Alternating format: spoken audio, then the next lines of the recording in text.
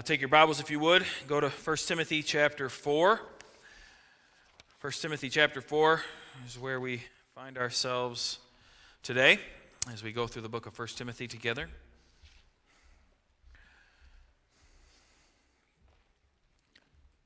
1 Timothy 4. We see here so far in Timothy, Paul's been instructing the church on what the true church is. He's talked about worship, talked about leadership, talked about the work that is to be done, preserving the Word of God. In our verses this morning, Paul lays out a warning. And it's a warning to the church, and I want us all to hear this warning this morning, that some will depart from the faith. This should be a sobering thought. It should be something that we think about, that there are those in the church, even with us now, those in the church who worship with us on Sunday mornings, those who serve alongside of us maybe in different ministries or whatever it might be, those who we love, who one day may choose to not be here anymore. And I don't mean just to go to a different church. What I mean is they will choose to not be in the faith anymore, to not believe in God, not trust in God, not live for God. Now, let me note in saying this, I'm not talking about one who loses their salvation. I'm not talking about one who was saved and then decided, I don't want to be saved anymore, and then goes off on their own. It is one who will prove in the end that they were never saved at all. That's what Paul is warning here. It's one who's going to prove that they would not persevere in the faith, that they wouldn't look to Christ for their faith fully. They were able to play the part, they were able to be here and trick us, or to make us believe that they were saved, but in the end it proves not to be true. And like I said, this needs to be a sobering thought in our minds because it's something that we must guard against. It's something we must diligently work on, to seek after God, to know that we are His, and to be assured in this. And so this idea of perseverance is very important, but we need to understand how it is we persevere and what that looks like scripturally, because perseverance can only happen from a true understanding of what God has done for us and what His Word lays out for us. And so follow along with me, if you would, in 1 Timothy chapter 4, the first 5 verses, verses 1 through 5.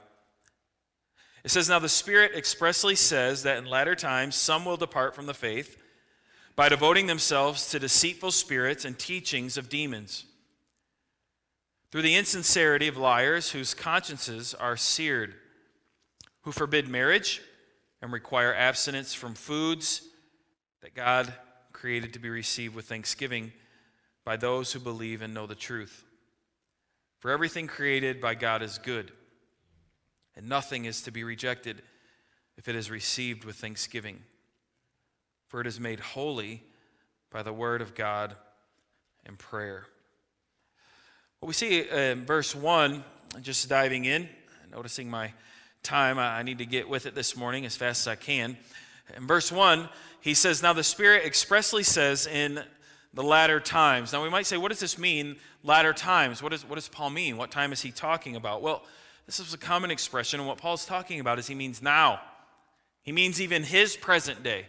He's talking about until the return of Christ, until the return of Jesus. He's saying, now some will depart from the faith. Now, we know that in Matthew chapter 24, when Jesus is talking there, I'm not going to have you turn there this morning, but Jesus says before he returns, there will be those who will depart from the faith, and he speaks of that as a sign of when he will come back. And this is true, but what Paul is stating is that throughout time, people are going to leave and depart from the faith, that this is going to happen. And we know that throughout the history of the church, there have been those who have gone astray. I would dare say, if I gave you much time at all right now to think about it, think about those who you know who maybe this is describing. It's a sad thing to think about. People who maybe once sat next to you, or maybe it was a friend at work who was a fellow believer, you thought, and you guys would talk about the faith, but something has changed, and now, in fact, they're very much against God. They don't want to have anything to do with God. And it breaks your heart to think about that. I'm sure we all know people like that, people who once went to church all the time and they seem to be so faithful, but now you talk to them, they don't go to church anymore. They really question a lot of stuff, and things in their life have really changed. They're in a different place, maybe they would say. And now they've left. They've left the faith altogether. What Paul talks about here, he says, how will they be led astray? Well, he says something interesting here. He says, notice he said, some will depart from the faith by what? By devoting themselves to deceitful spirits and teachings of demons. Now, I put a question on the paper. Who in their right mind would do this? Think about that. Who in their right mind would just say, you know what, I'm going to listen to demons. That's what I want to do now, and so that's where I'm going to go. It really doesn't make a lot of sense here of how this would happen. Just one day sitting in church, trusting in the Bible, the next day, yeah, I've changed my mind, the demon route is what I want to do now. I don't think that's really how it plays out. I don't think that's how it goes. Usually, this is a very slow process.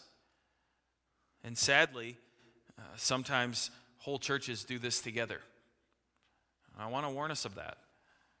There are churches who've completely been led astray, and we'll see how this happens more as we continue in our verses. Now, there are some people, and maybe you know some people like this, who say they have come to faith, but then they rather quickly leave the faith, and the reason for that is they start to learn more about the Bible. And as they start to learn more about the Bible, they think, this is crazy, this isn't true, this isn't what I signed up for. You told me Jesus loved me, you told me that he forgave me of my sins, I liked that, but now what you're talking about when you get in Scripture, that's not for me, and they quickly jettison out of the place. And so I don't want to say it's always a slow process. I just think that most of the time it is a very slow process. And as what Paul's talking about here, it's a demonic process. It's a demonic process that is taking place that is deceiving, because it says deceitful spirits. It is deceiving people into thinking that they are believing the truth when in fact they are not. And so as we see in our next verse, the way that Satan does this isn't by showing himself to somebody or showing some demons to somebody and saying, hey, trust in us. No, Satan uses false teachers within the church to do this. Because look what it says in verse 2. Through the insincerity of liars whose consciences are seared. Now what Paul is referencing here, remember, he just talked about leaders within the church, the pastor elder role, the deacon role.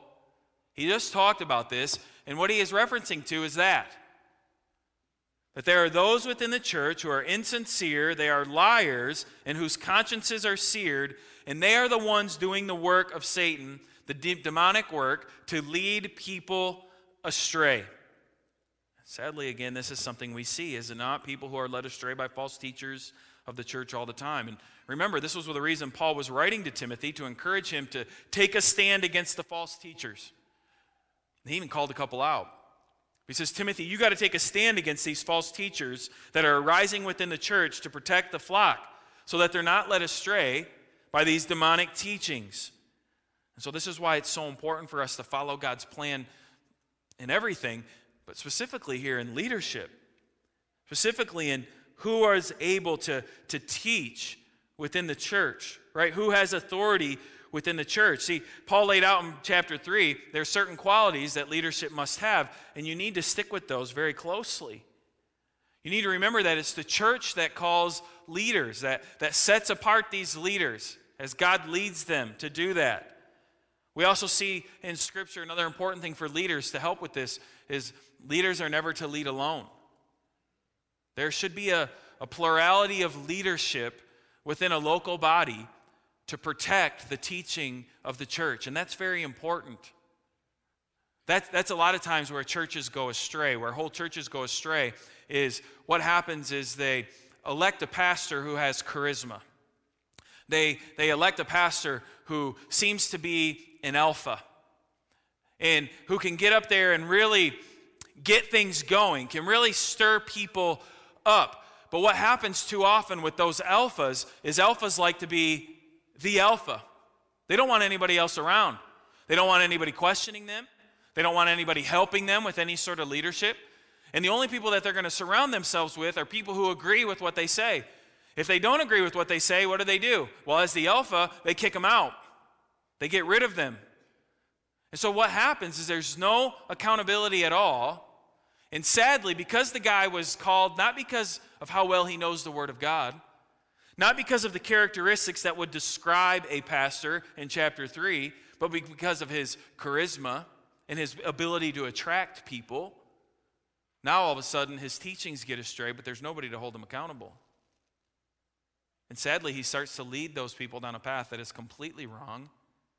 And what Scripture says here is 100% demonic.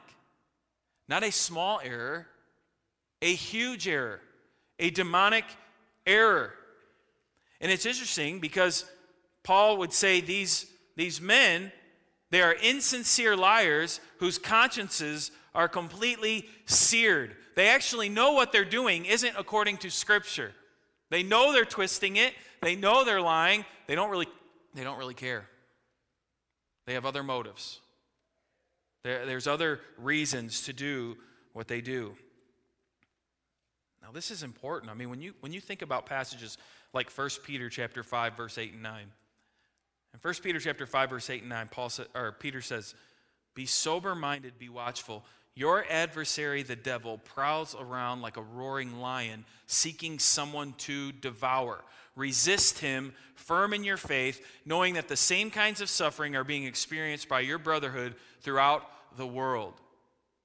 I was reading in this verse, I don't remember who was talking about it, but if you ever watch like National Geographic, you ever watch these channels about lions? Anybody? I like that a lot. I don't know why. It's pleasing to me. Who does the lion go after? I want you to think about that. Who in the pack does the lion go after? The head of the pack? The fastest one? The strongest one? Absolutely not. The lion looks for the weakest one. Seeks out the weakest one and wants to devour the weakest one. Now, I dare say this is what these false teachers are doing. Who doesn't really know their Bible that well?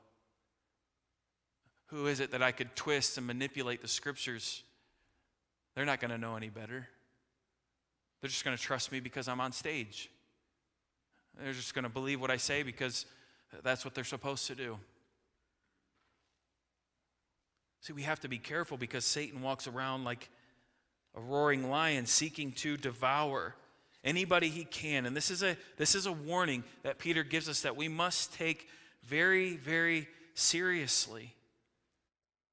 As I had mentioned, Paul here talks about the true motivation of these false teachers. He says they're insincere.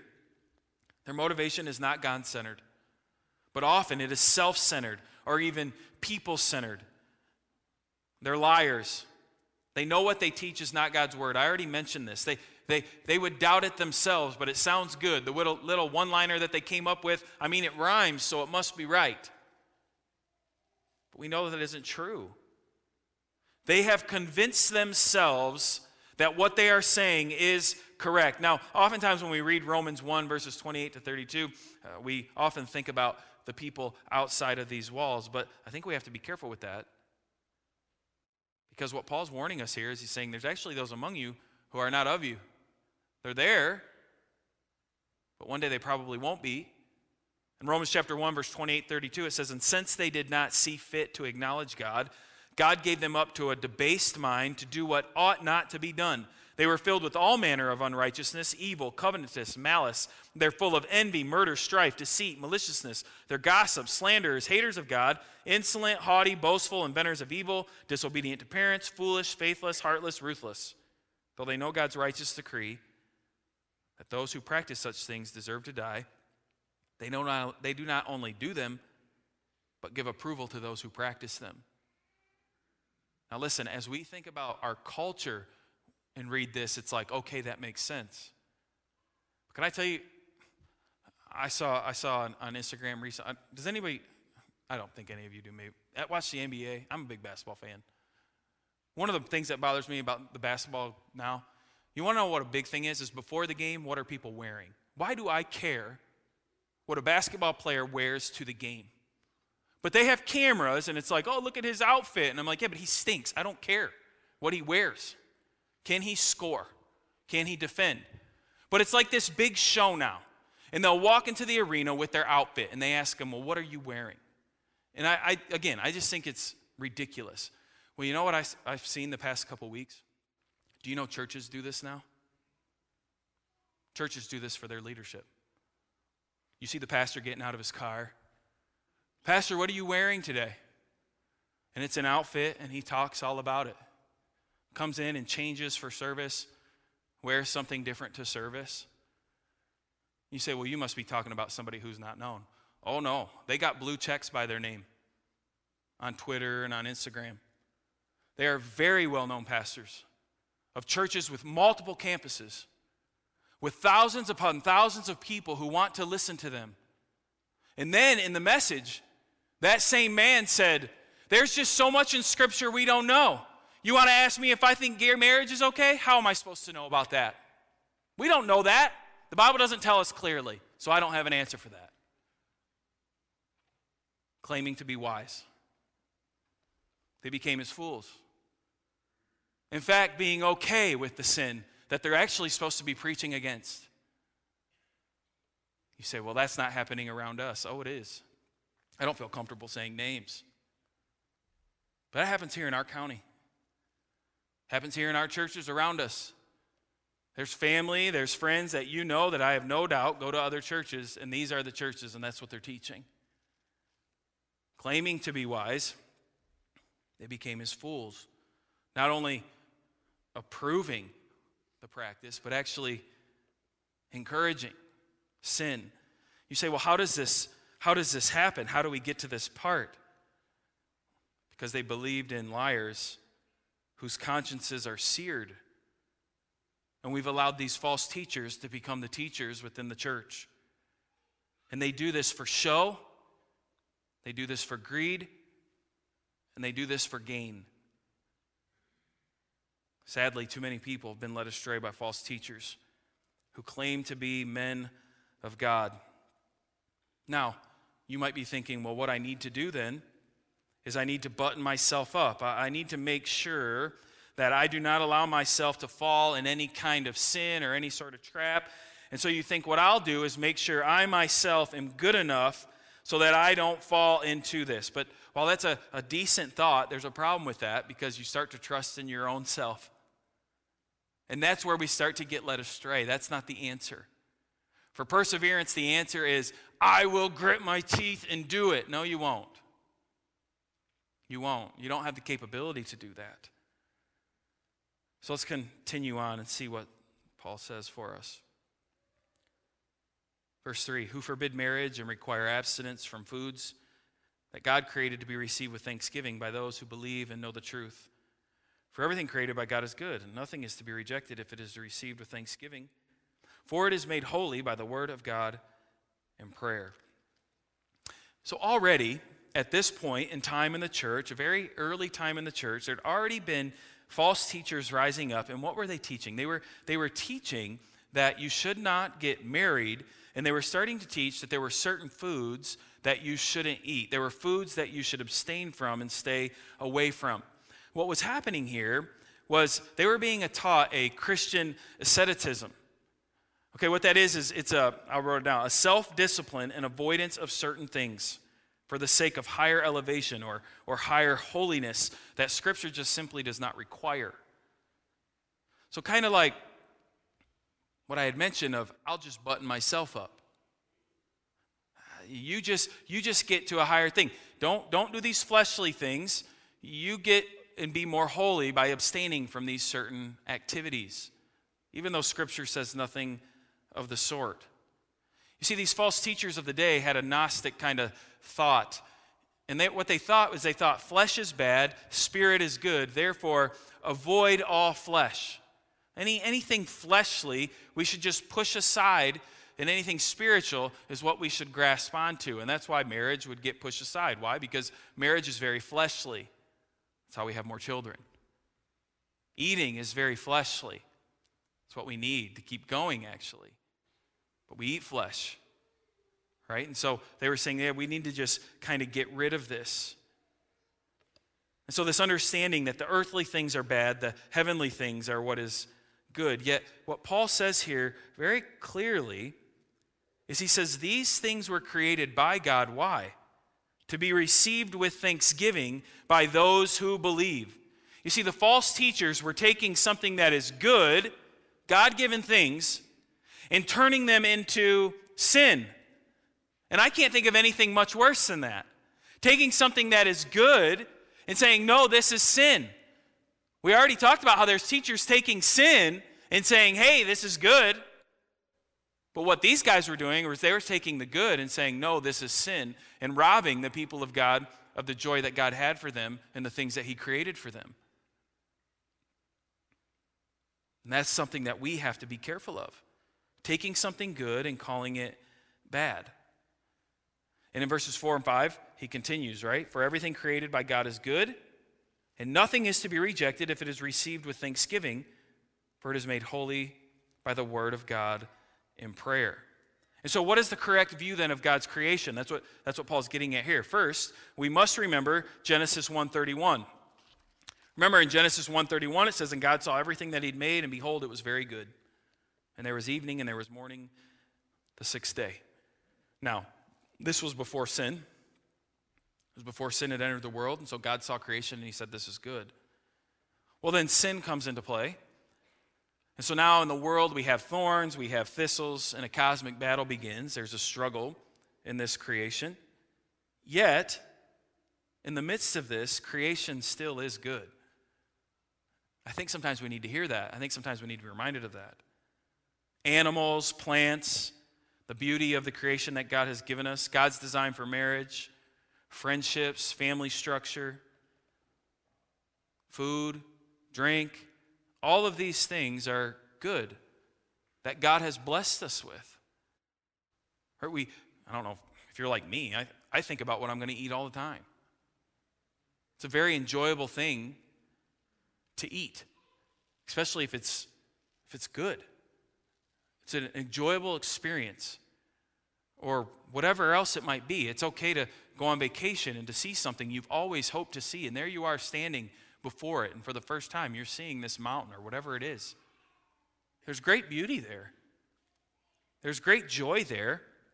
Even knowing there's sin in the world, our creation is still a good thing because God created it and said it was good. Now, there are some caveats here on this, because in verse 3, remember in 3b it said, for what? Who forbid marriage and require abstinence for good, God created to be received with thanksgiving. Who? By those who believe and know the truth. So, and then in verse 5 it talked about made holy how? By the word and by prayer. A little later in Titus chapter 1 verse 15 it says, to the pure all things are pure, but to the defiled and unbelieving nothing is pure. Both their minds and their consciences are defiled. I want you to catch this. This was really big for me in studying this. What God has done for us through redemption, he's also done for us in creation. So now we know in Romans chapter 8, it talks about how creation is groaning and waiting for its redemption. And we know this, and we know this to be true because Scripture tells us that there in Romans. Yet, what this is teaching us here is that what God has done for us, for those who've been saved by his grace, it says he has made all things holy and pure for us who are redeemed. So we don't have to fear anymore food being sacrificed to idols or food being clean or unclean or whatever that might be. That's not part of our life anymore. That's not part of our walk anymore. Why? Because Christ has set us free from all of this. You might remember the scene in Acts chapter 10, verses 9 through 6. It's with Peter. It said, the next day as they were on their journey and approaching the city, Peter went up to the housetop about the 6th hour to pray, and he became hungry and wanted something to eat. But while they were preparing it, he fell into a trance, and saw the heavens opened, and something like a great sheet descending, being let down by its four corners upon the earth. And it were all kinds of animals and reptiles and birds of the air. And there came a voice to him, rise, Peter, kill and eat. But Peter said, by no means, Lord. For I have never eaten anything that is uncommon or unclean. And the voice came to him again a second time. What God has made clean, do not call common. This happened 3 times. So even Peter was dealing with this. Oh, no, I don't do that. And what's God's response? I've made it clean. Eat it. Take it. Don't feel guilty about this. I've corrected this. We also see this in 1 Corinthians chapter 10, verse 22 to 33. I know this is a lot of scripture, but I'd rather you hear it than me. Paul says, all things are lawful, but not all things are helpful. All things are lawful, but not all things build up. Let no one seek his own good, but the good of his neighbor. Eat whatever is sold in the meat market without raising any question on the ground of conscience. For the earth is the Lord's and the fullness thereof. If one of the unbelievers invites you to dinner, and you are disposed to go, eat whatever is set before you without raising any question on the ground of conscience. But if someone says to you, this has been offered in sacrifice, then do not eat it for the sake of the one who informed you and for the sake of their conscience. I do not mean your conscience, but his. For why should my liberty be determined by someone else's conscience? If I partake with thankfulness, why am I denounced because of that for which I give thanks? And then this is where we get one of the most famous verses that we would all say. So whether you eat or drink or whatever you do all to the glory of God. Give no offense to Jews or to Greeks or to the church of God, just as I try to please everyone in everything I do, not seeking my own advantage, but that of many, that they may be saved. You might have often wondered, how in the world can I eat or drink to the glory of God? Because I know you know that verse. What does it mean? It means you have to understand that in your redemption, when God redeemed you, he also called his creation good and all things clean. And so he's telling you, enjoy this gift I've given you. Eat, drink, enjoy. And don't sit there and have your consciences be all seared. Now remember who this promise is for. It is for the redeemed, not for the non-redeemed, not for the unredeemed. It's for us. If there ever was a people who could enjoy the creation that God has given us and actually enjoy it, it's those who've been saved by his grace. But sadly, I think you would agree with me, that has been flipped, has it not? We like to listen to the false teachers that were in the church of Ephesus. Oh, do not eat.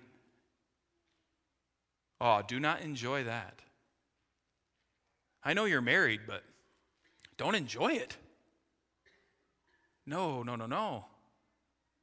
But we look out in the world and what do we say? Man, it looks like they have so much fun. They get to enjoy all this stuff. You see, it's been flipped. It's us who's supposed to enjoy this. God has saved us. God has made these things clean. He hasn't just given us rest from our sin, but he's also given us rest from our worry about what we must do in this world of eating and drinking. He's took all of that away for us. And that's what Paul is begging this church to remember. Jesus said in Matthew chapter 15, verse 11, he said, it's not what goes into the mouth that defiles a person, but what comes out of the mouth that defiles a person. See, Jesus was already talking about it as he walked on this earth. This food is a gift from God made holy. Why? Because I've been made holy through the righteousness of Christ. And so this food is good. Why? Because God has made me good. It's holy because I'm holy. Again, not because of myself, but because of who he is. One might say, so Pastor Tim, you're telling me that we can eat and drink whatever we want. I would say yes, but there is poison. I don't want you to eat poison. There are health codes. We probably should follow those. They're for our benefit. I'm not telling you to go and be dumb. But I'm saying we don't have to have our consciences being held because, Tim, did you just drink a Pepsi? Yeah, I did. Did you know they give to LGBTQ causes? Okay. You're trying to bind my conscience. I like Pepsi. Get off my back, right? Or whatever. I don't have to be held by this, right? I'm free from this. And so I think that's a good gift that God has given us. But we also have to remember, even good things can easily become sinful if we let it. Drunkenness, gluttony, overexcess, greed, All these things we know easily ensnare us. And they are sins according to Scripture. And so we have to be careful to enjoy the good gifts that God has given us in His creation, but not to overly enjoy them to where they start to get into sin, to where it causes us to stumble. Now, we must be careful, though, to not fall into this trap that I was talking about of Christian asceticism. We must not bind our conscience to things it should not be bound to. We cannot establish rules that we think will elevate us some way above other people when Scripture doesn't actually tell us we must do that. I can give you a good example of this. It was talked about at our men's conference. Did you know that nowhere in the Bible it says you should read the Bible every day? Did you know that?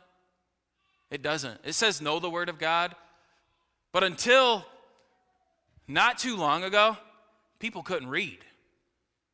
So it wasn't a command to read because they couldn't read. Now, we have the privilege today of where I'm guessing most of us in this room can read. Most of us in this room have the ability to purchase a Bible.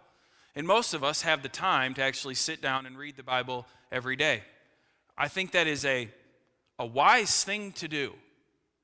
But what I can't do, because Scripture doesn't allow me to do this, I can't say, raise your hand today if you read your Bible this week. Okay, all of you raise your hand. Okay, keep your hand raised if you read it 3 times this week. Ooh. Bad Christian, bad Christian, bad Christian, bad Christian. Keep your hand raised if you read it 7 days this week. Ooh. Okay, bad Christian, bad Christian, bad Christian. Okay, keep your hand raised though if it was 2 chapters a day. Ugh. Till we get down to 1. And then the one person we bring on stage and say, this is the holiest person here. You should all be like him or her. We can't do that. That is not a litmus test for faithfulness. It is wise to read the Bible over and over and over again. Your word is a lamp unto my feet, a light unto my path. We know that by reading it and studying it. But we can't set this up to bind people's consciences. We don't have the right to do that. Scripture doesn't give us that authority or that ability to do it. But I bet you do this in your own life. The days you read the Bible, I bet you go to bed like, nailed it. The days you don't read your Bible, the next day you're like, I didn't read my Bible yesterday. I guess I'll just get a black coffee instead of sugar in it. It's what I deserve. You're binding your conscience to something that it shouldn't be bound to. And so we cannot do that. We cannot establish rules that we think then elevate us amongst other people. But we also must be faithful to our brothers and sisters and not lead them into temptation. We have to think about that as well. This is the last section of verses I want to read this morning. 1 Corinthians chapter 8, verse 4 through 13. It says, therefore, as to the eating of food offered to idols, we know that an idol has no real existence, and that there is no God but one. For although there may be so-called gods in heaven or on earth, as indeed there are many gods and many lords, yet for us there's one God, the Father, from whom all things and from whom we exist, and one Lord, Jesus Christ, through whom are all things and through whom we exist. Therefore, however, not all possess this knowledge.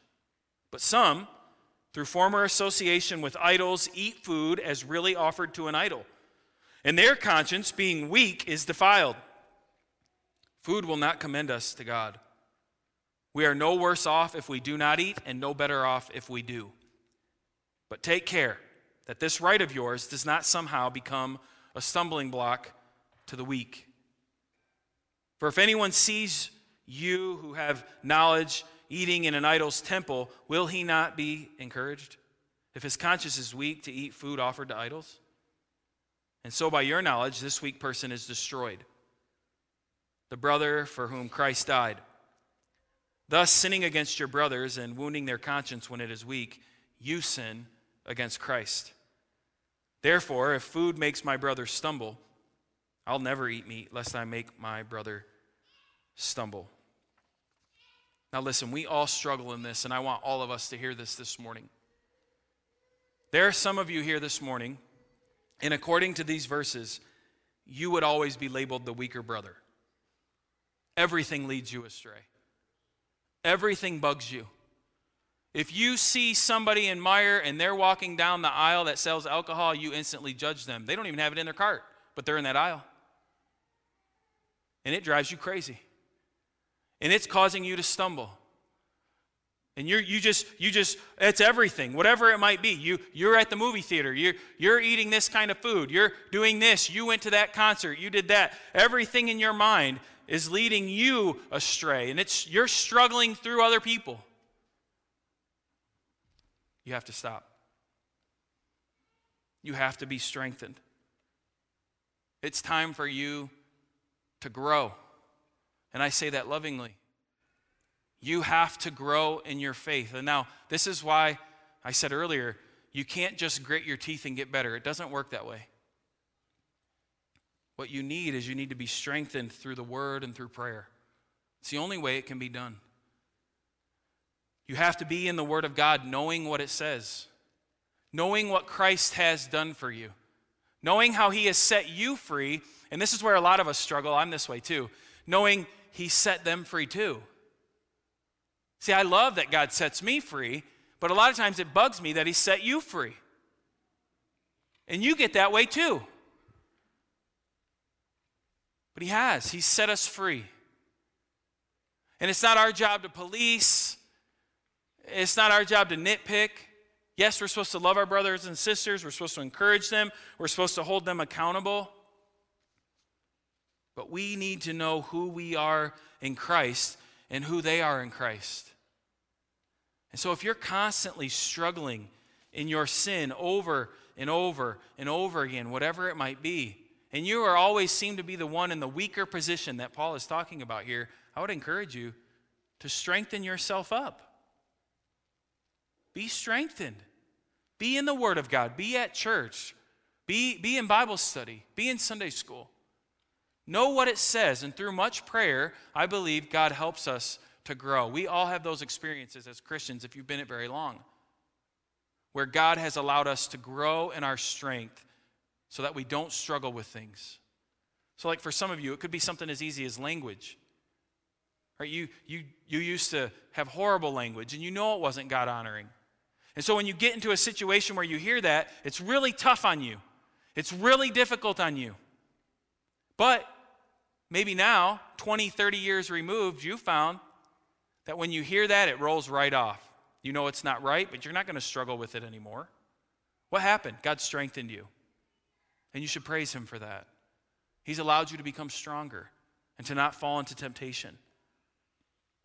But on the flip side, there's some of us in here, some of you in here, you always seem to be the stronger. And what you do is you look at the weaker and you say, grow up, instead of loving them. It was interesting what Paul said there. If I have to never eat meat again, I'll never eat it again to cause one of my brothers to stumble. Just after saying, hey, you have the right to eat the meat. There's no other gods but the one God. They can sacrifice to that piece of wood all they want. It doesn't mean anything. Eat the meat. But then at the end he says, but if it's going to cause someone to be led astray, let me never eat meat again. He doesn't say grow up. He's taught them the truth. But he doesn't then yell at them to, hey, grit your teeth and bear it. Yeah, I'm eating this meat. You should too. Have a bite. Doesn't do that.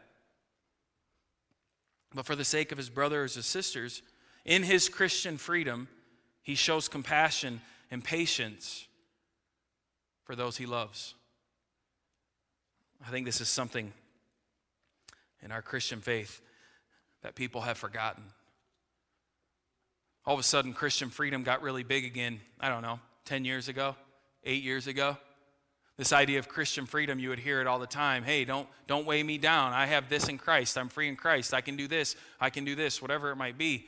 And it was like, okay, that's good and fine, but man, you're really beating people over the head with it. You don't really seem to love people.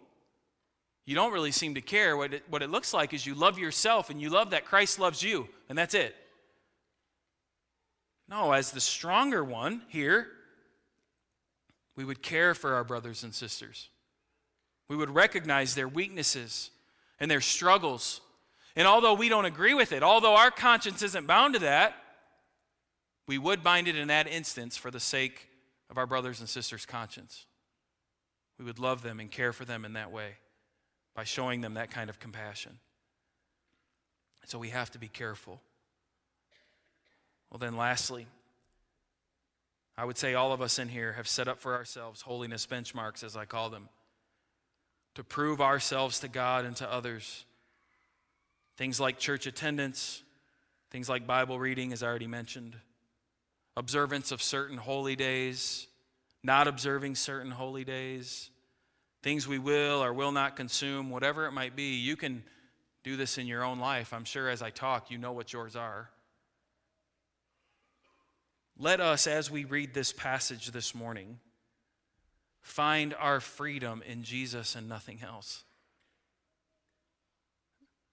Let us not find our freedom in what we eat or what we drink, but in Him. Let us find our freedom not in the fact that we've never missed an Easter service or a Christmas service, or we come all the time on Sunday morning. Let's not find our freedom in that. Let's find our freedom in Christ.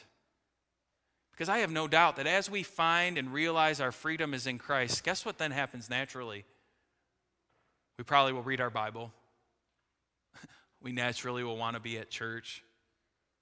We naturally will want to be with our brothers and sisters in the Lord to encourage them, to be there for them. We'll naturally have compassion on our weaker brothers. We'll naturally grow and be strengthened by Christ because that's what He does for us. It's amazing to think that God has made eating a reminder of how weak we are. As we eat, you guys are all thinking about it, and as we go and eat soon, I want you to remember why you're eating. Number one, you're eating because if you don't, you'll die. That's how weak you are. If you don't eat, you'll die. Some of you will last longer than others. Okay? But if you don't eat, you're going to die. That should show your frailty. But also this. As you eat, I want you to remember this. There's only one reason you're eating, and that is because your Creator is allowing you to eat at that moment. Some of you are going to go to restaurants that are very nice and eat very good food. Some of you are going to go home and eat a bologna sandwich, which is poison. Don't eat that. But regardless of what you're eating, it is a good gift that God has given to you, that the Creator has bestowed upon you. And this is why it is so common for Christians to pray before they eat. We're not praying that God will take this food and use it in our body, which we say so much. You know what we're actually doing? We're praying to thank Him that we have food today and that we are free to eat it. We're not bound by anything, but we have the privilege to eat this food today with a completely clear conscience, knowing that our good Father has blessed us again with a meal to sustain us. And that's how much He loves us. And when you drink your drink, same thing. Thank you, God, that I get to drink this drink you have given me today. That's why we pray. We pray to take a second to recognize the one who's given us freedom to eat our lunch today, or to eat our dinner, or to eat our breakfast.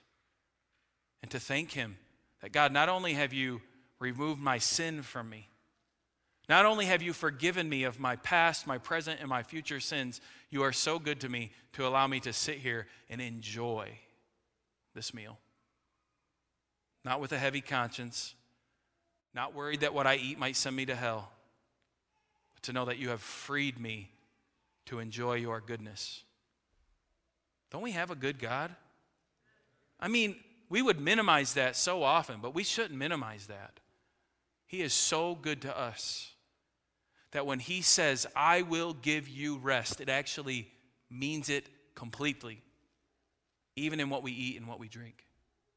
Complete rest, so that our consciences are not bound up. Well, I'm going to ask if you would bow your head and close your eyes with me this morning. I don't know how you need to respond to the Word of God. I hope that you will respond, though. how he calls you to respond this morning. But I want to bow and pray, and then Dave and them are going to come and close us with the song as well. So let's pray together. God, I thank you for your word. I thank you for how good you are to us. God, watch over us, please. How the beginning of this chapter started with some will depart from the faith, devoting themselves to deceitful spirits and teachings of demons, to the insincerity of liars whose conscience are seared. God, please let that not happen here. Guard us and protect us so that your word would be center, so that your word would be the central aspect of our worship, be the central aspect of who we are. Help us to never think that we've elevated ourselves to a point to where we don't need that, to where we begin to trust in our own man-made rules, where we start to bind people's consciences, where we start to add or we start to chip away at little things in Scripture just because it doesn't fit with the times or it doesn't fit with how I feel. God, help us to stay true to your word. Help me to stay true to your word as the one who's most often standing and teaching and preaching in this pulpit. I don't want to be the liar that's talked about there.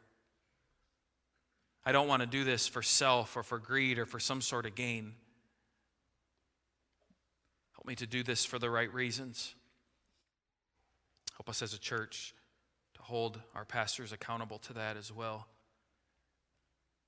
But God, as we get down towards the end of that verse, we see the freedom that you've given us. As Paul would confront those false teachers who are forbidding marriage and who are forbidding certain things to eat. God, we see the freedom that we have in Jesus. God, I thank you for the creation that you've given us.